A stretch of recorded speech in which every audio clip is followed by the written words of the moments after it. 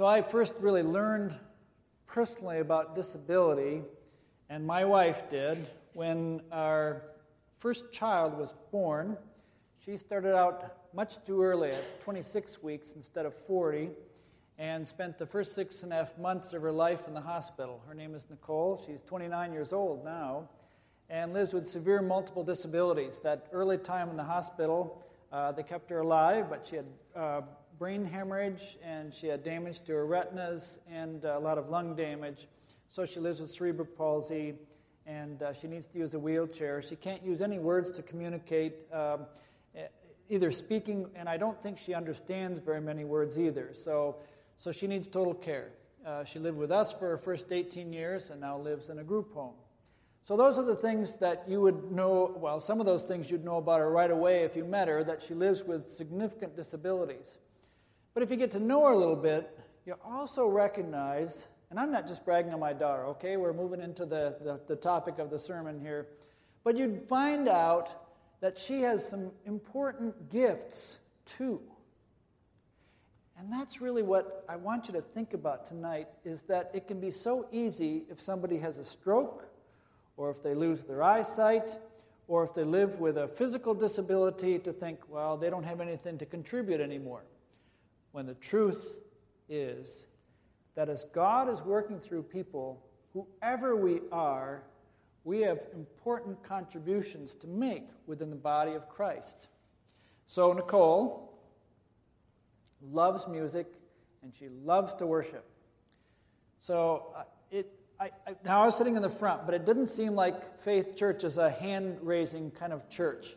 And neither is the church where my wife and I go. However, Nicole doesn't think about that at all. And if she wants to put her hands up in the air, she does.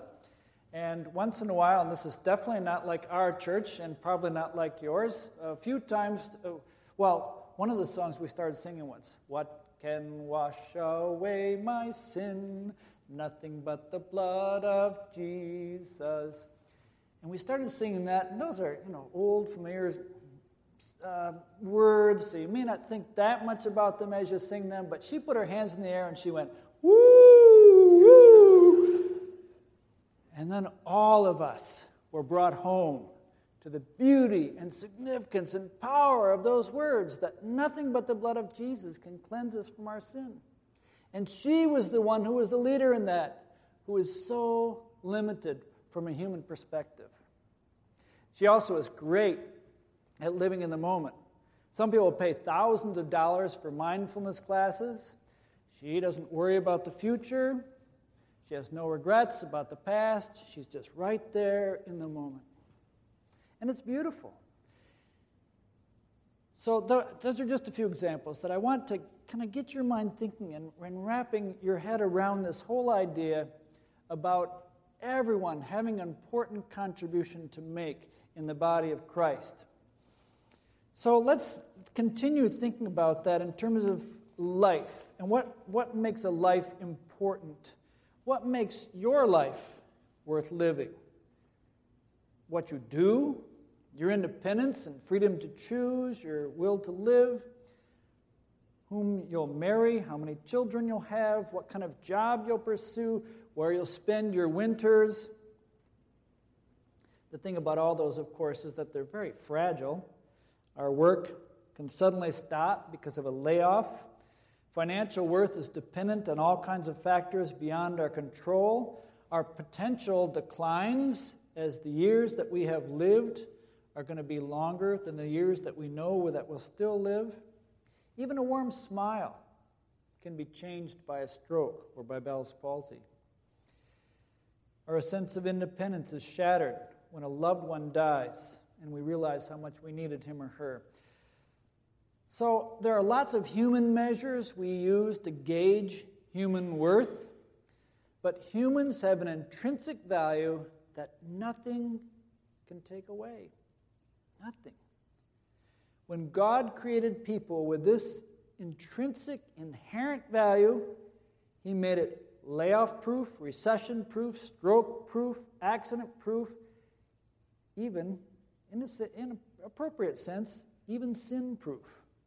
And that's from Genesis chapter 1. So I'll read just 3 verses for you from Genesis chapter 1, 26 through 28. You know, of course, the creation story. God gets to the very end, the last thing and most important that he creates. God said, "Let us make human beings in our image, in our likeness, so that they may rule over the fish in the sea, the birds in the sky, over livestock and all the wild animals, and all the creatures that move along the ground."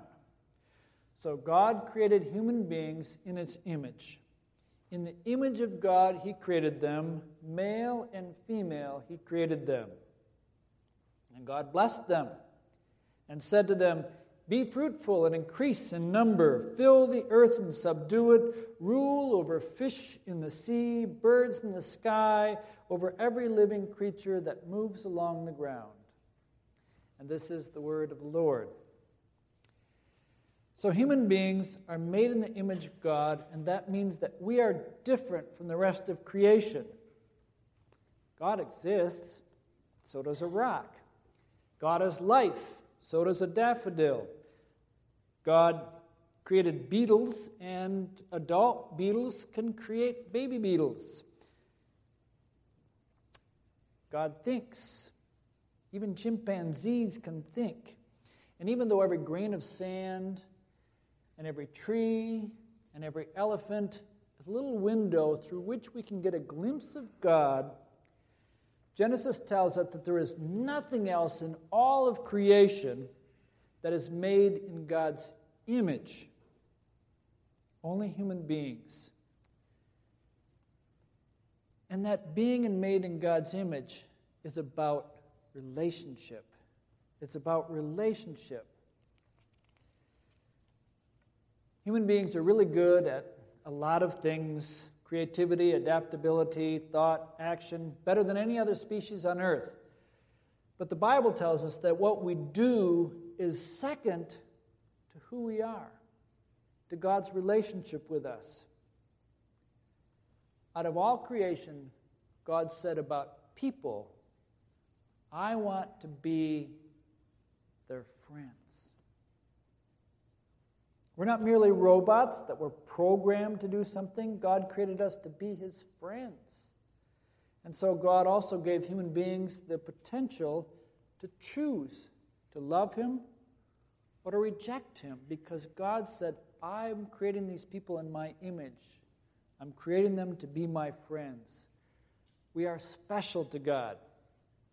In Genesis chapter 1 and 2, name 3 different ways, or the way those passages are structured show 3 different ways that we are special to God. First of all, as I highlighted a moment ago, Genesis 1 tells us that God created humans last. And that placement in the creation order is Scripture's way of saying that people are the pinnacle of creation. Once God made people, God was finished. And it was very good. And then God rested.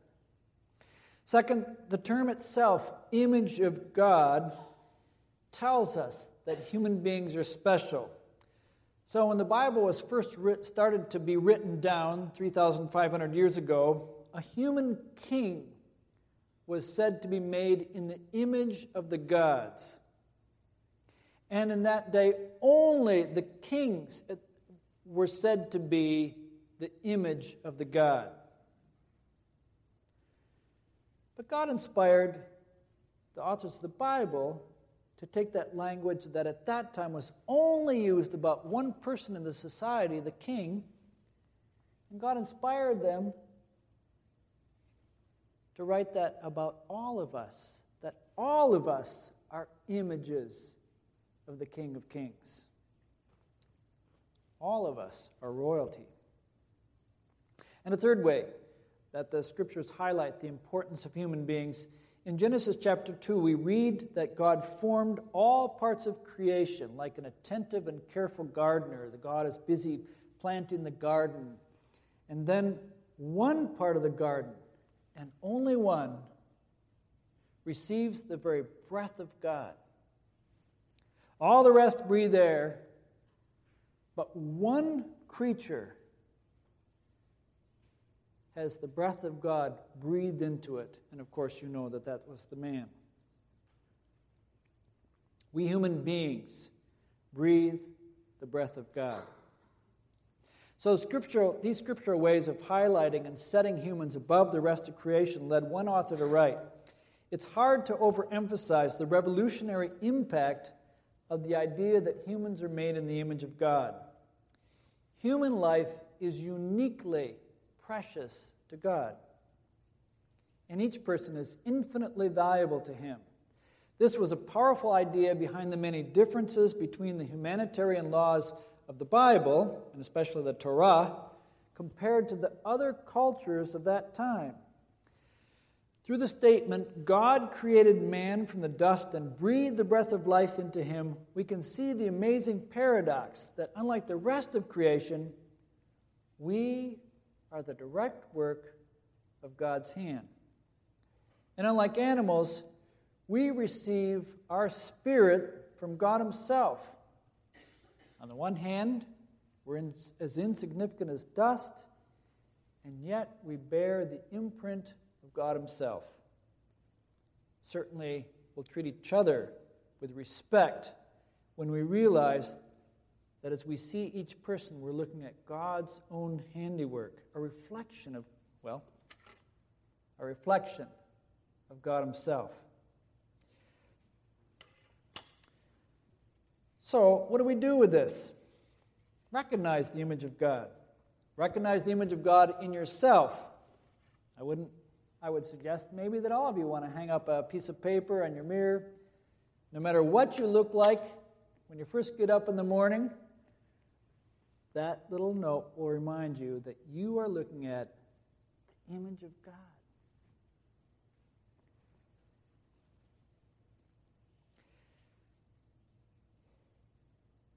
I don't know how you feel about yourself. Some days may be better than others. Some days may be pretty low. But when God looks at you, He sees a spitting image of Himself. Take a good look in the mirror today and gaze at the image of God. So recognize the image of God in yourself. Recognize the image of God in other people. We're experts at noticing differences between people. We size up other people by how we might compare to them, whether richer or poorer, heavier or thinner, pretty or less pretty, more muscular or less muscular. God notices differences too, but He doesn't pay attention to these things. God cares deeply about us because we are made in His image. God looks at every human being, everyone, and says, I have chosen that person as my friend. He or she is made in my image. So I'm going to invite you to practice that. In a moment, I'll invite you to say something out loud.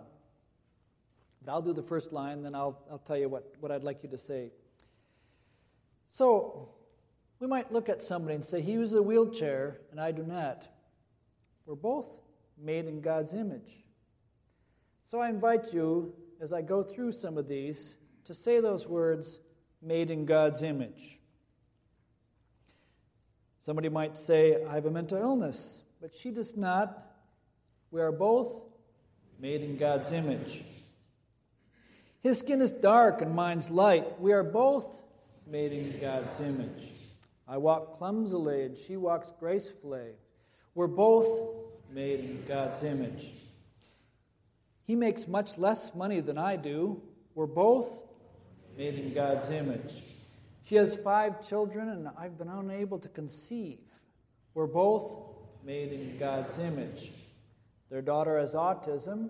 My daughter does not. They are both made in God's image. He is blind and I can see. We are both made in God's image. We're all made in God's image. So let's apply this in particular to people who live with disabilities. Now, I'd like to narrow that or give you a better sense of what we mean by the word disability. And I'll say just a little bit about the ministry that I lead as well. So when we use that word disability, we use it in a broad sense, probably broader than a lot of people think of it. But that includes people with intellectual disabilities, like my daughter who had the brain hemorrhage, or somebody with Down syndrome. Some people with autism have intellectual disabilities. We also are thinking about people with sensory impairments, so people with visual impairments. And I'm not talking about that can be corrected with glasses, but I'm talking about visual impairments that glasses can't correct. Or people with hearing impairments. They'll need to use hearing aids and maybe even still have trouble hearing. People with mental illnesses. So some folks with mental illnesses, they go through, a major depression. It's a disabling time, certainly, but then after a while they go into recovery again and can look back on that time and don't go through it again.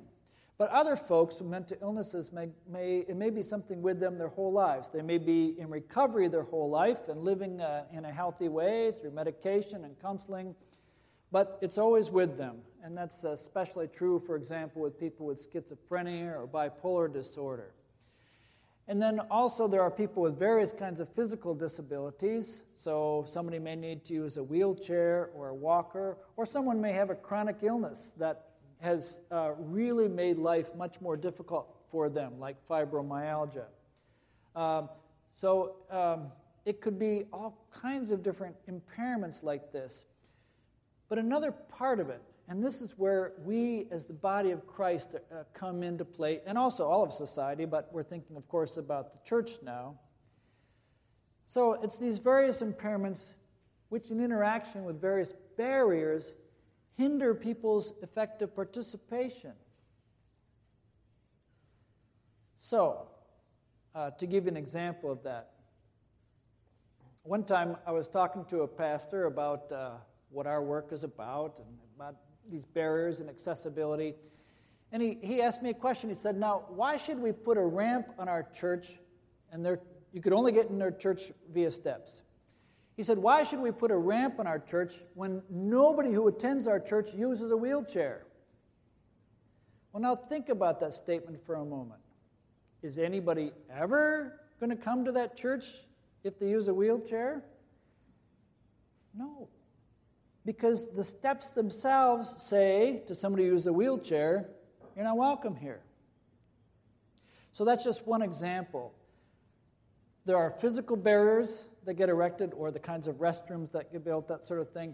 There are communication barriers, and so it can be helpful. Many churches are installing hearing loops and providing large print bulletins, things like that. There are also barriers of attitude, and there's various ways that we can push people off to the edges if they live with a disability of one kind or another. So, for example, this is just a lovely example that I heard about, a man who had a stroke. This is not the lovely part. He had a stroke, and after the stroke, he was no longer able to speak. And I don't know about you, but I'm sure I would find that extremely difficult, and I expect you would too. So he felt like he had been written off. But he and his wife did not want him to have to experience that for the rest of his days, that he couldn't contribute to the life of the church. So they put the word out that he would engage in prayer. Even though he couldn't speak to others, he could still speak to God. So people started to get in touch with them and say, could he please pray about this? Could he please pray about that? After a while, it wasn't just folks from church, but folks from the community who were calling, because they found out that he had this prayer ministry and that he was engaged in prayer for people, whoever they might be, and they were keeping lists, he and his wife, of who was prayed for and the results. What a beautiful ministry that began after he lost his ability to speak.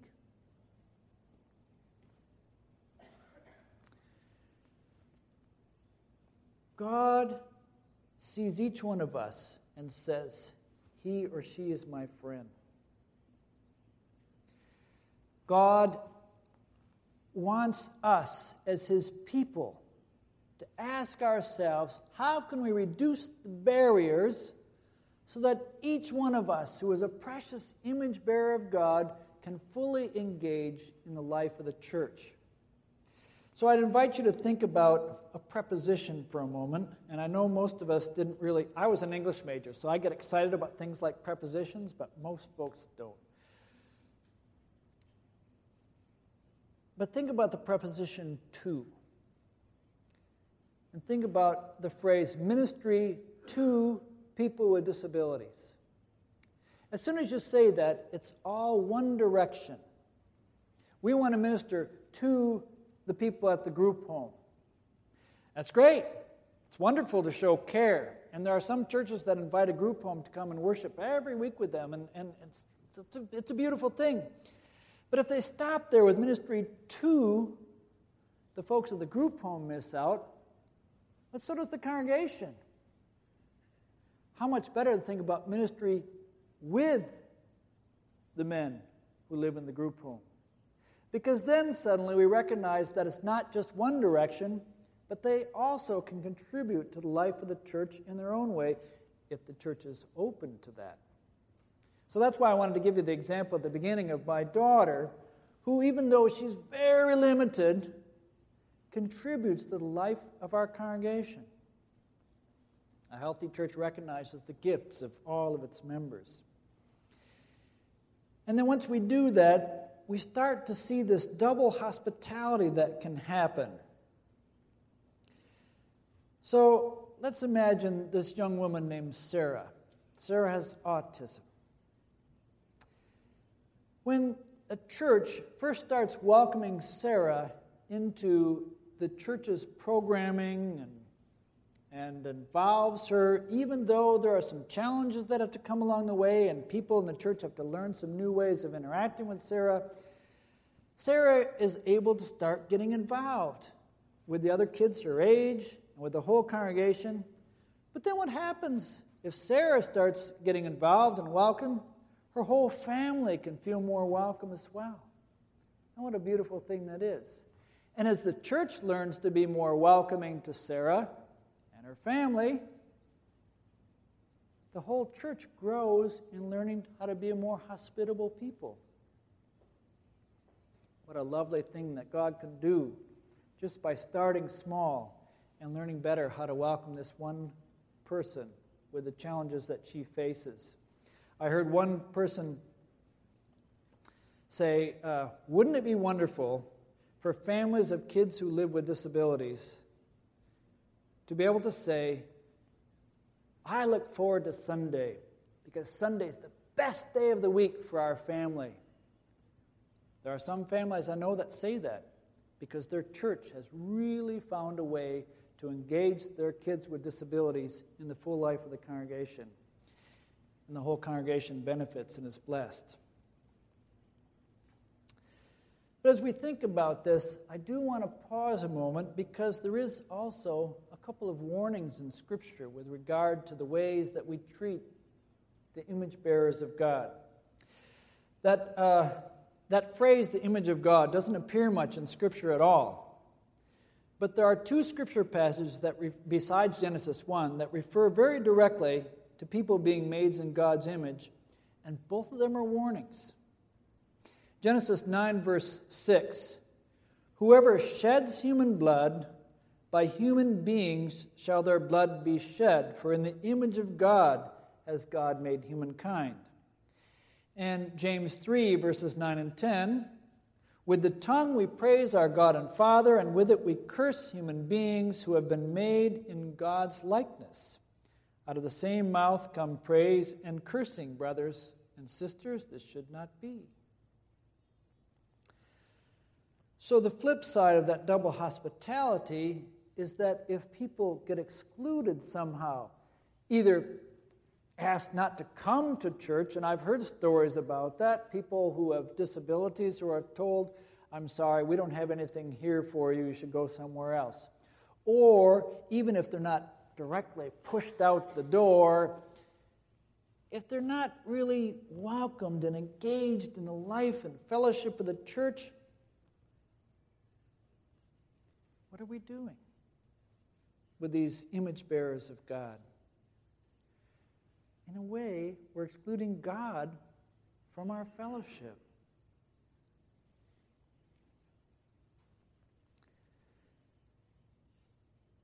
God has made us all precious in His sight.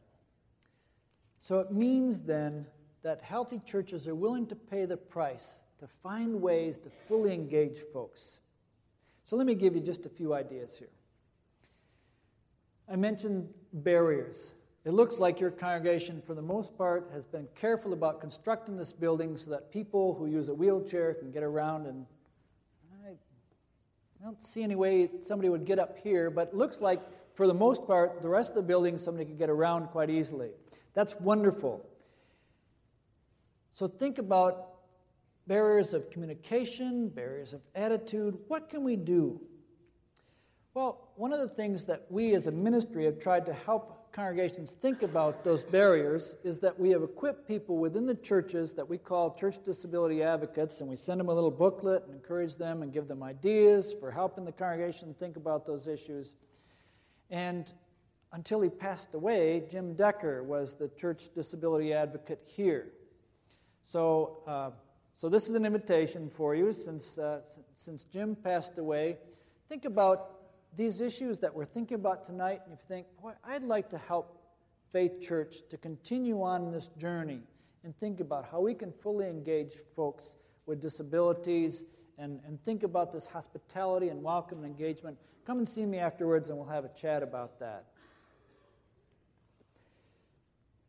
I also would encourage you to think about finding folks who you know who live with disabilities and just engage with them.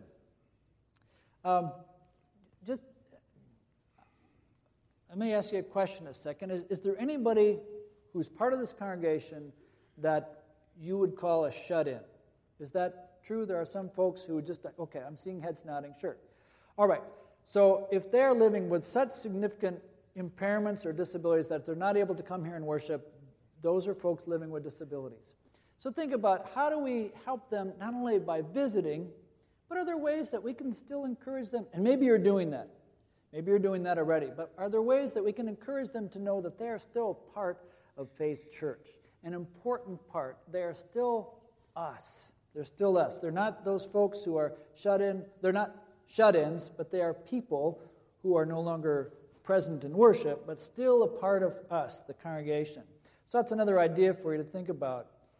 There are a number of us who live with disabilities. About 17 to 20% of the population in North America lives with a disability. About 10% of us with a severe disability.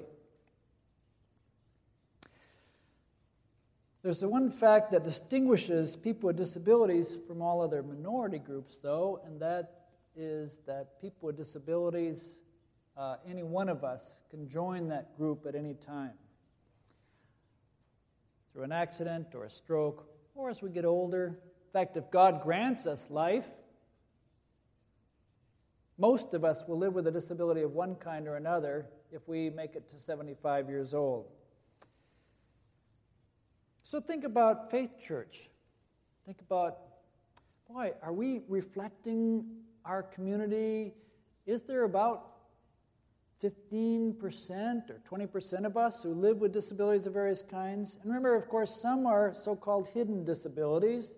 There may be those among us who are taking medication for bipolar disorder, but they've decided not to share that with a lot of folks in the congregation.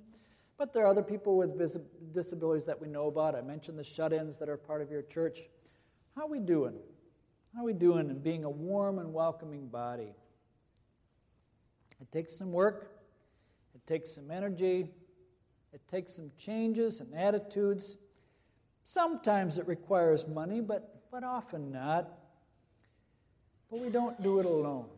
In this journey of seeing God's image in all people, celebrating God's gifts in each person, God is there with us along that journey. Colossians 1. There's a few verses from Colossians 1 that say, "The Son is the image of the invisible God, the firstborn over all creation. For God was pleased to have all His fullness dwell in Him, and through him to reconcile to himself all things, whether things on earth or things in heaven, by making peace through his blood shed on the cross. So, of course, we are called to fix our eyes on Jesus, the author and perfecter of our faith. He's the one perfect image of God. And as we see him, that perfect image of God, then we look at each other. We look at each person, man, woman, child, someone who has significant gifts of one kind, somebody who has some significant limitations, and of course we all have gifts and limitations, but we see that value in every single person. And then this so-called disability becomes much less important because each person is precious and gifted, a friend of God and a friend among us of the people of Faith Church. Let's pray that God will help us all to live that way every day.